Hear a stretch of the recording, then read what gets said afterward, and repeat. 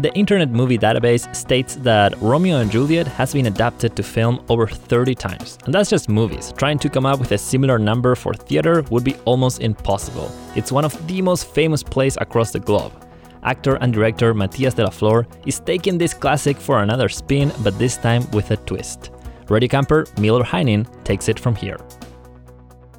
If I tell you to guess the name of a story of two star-crossed lovers from opposite families that end up killing themselves because they couldn't live without each other, you would probably guess Romeo and Juliet, which would be correct. Or the Twilight Saga, which would mean that we need to talk about your taste in movies. Anyhow, Romeo and Juliet is one of the most famous plays by William Shakespeare.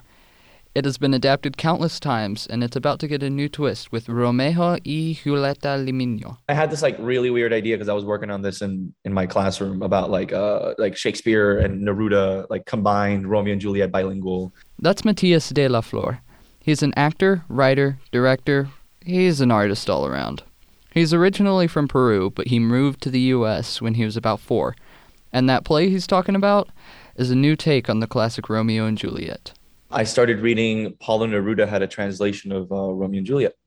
And I started to read it and kind of memorize Romeo's "But soft will light the window breaks" monologue in Spanish to kind of just get it in my mouth and see what it was. And oh my God, it was hard, And I speak Spanish incredibly fluently, but it's difficult to do poetry. The same way that it's difficult to do Shakespeare in English, it's difficult to do this text in Spanish, In his adaptation, De La Flor takes Shakespeare's Romeo and Juliet, combines it with Pablo Neruda's interpretation and translations, and adds his own personal touch.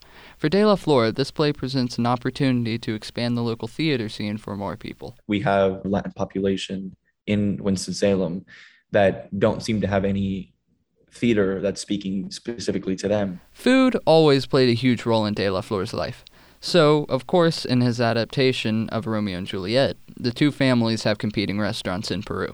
For me, it's one of the pillars that makes me feel grounded and balanced in my life. It takes me back to my childhood, and it takes me back to my roots to eat and taste, taste home that way, and that's a huge part of the play. And I knew that I needed to speak about all these things I wanted to speak about through one lens, and that was food.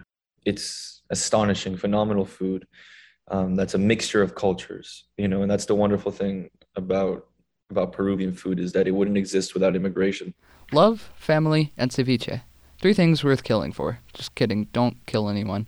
But in all seriousness, for De La Flor, this play means giving people some representation, creating multicultural spaces that didn't exist before. It's not a negative thing. It's not like I'm sitting here having a moment of anger with it, because I truly believe that if you see something that you do not if you see holes in the world, you have to fill them. You can't complain about them. You have to create what you don't see. For 88.5 WFDD Radio Camp, I'm Miller Heining.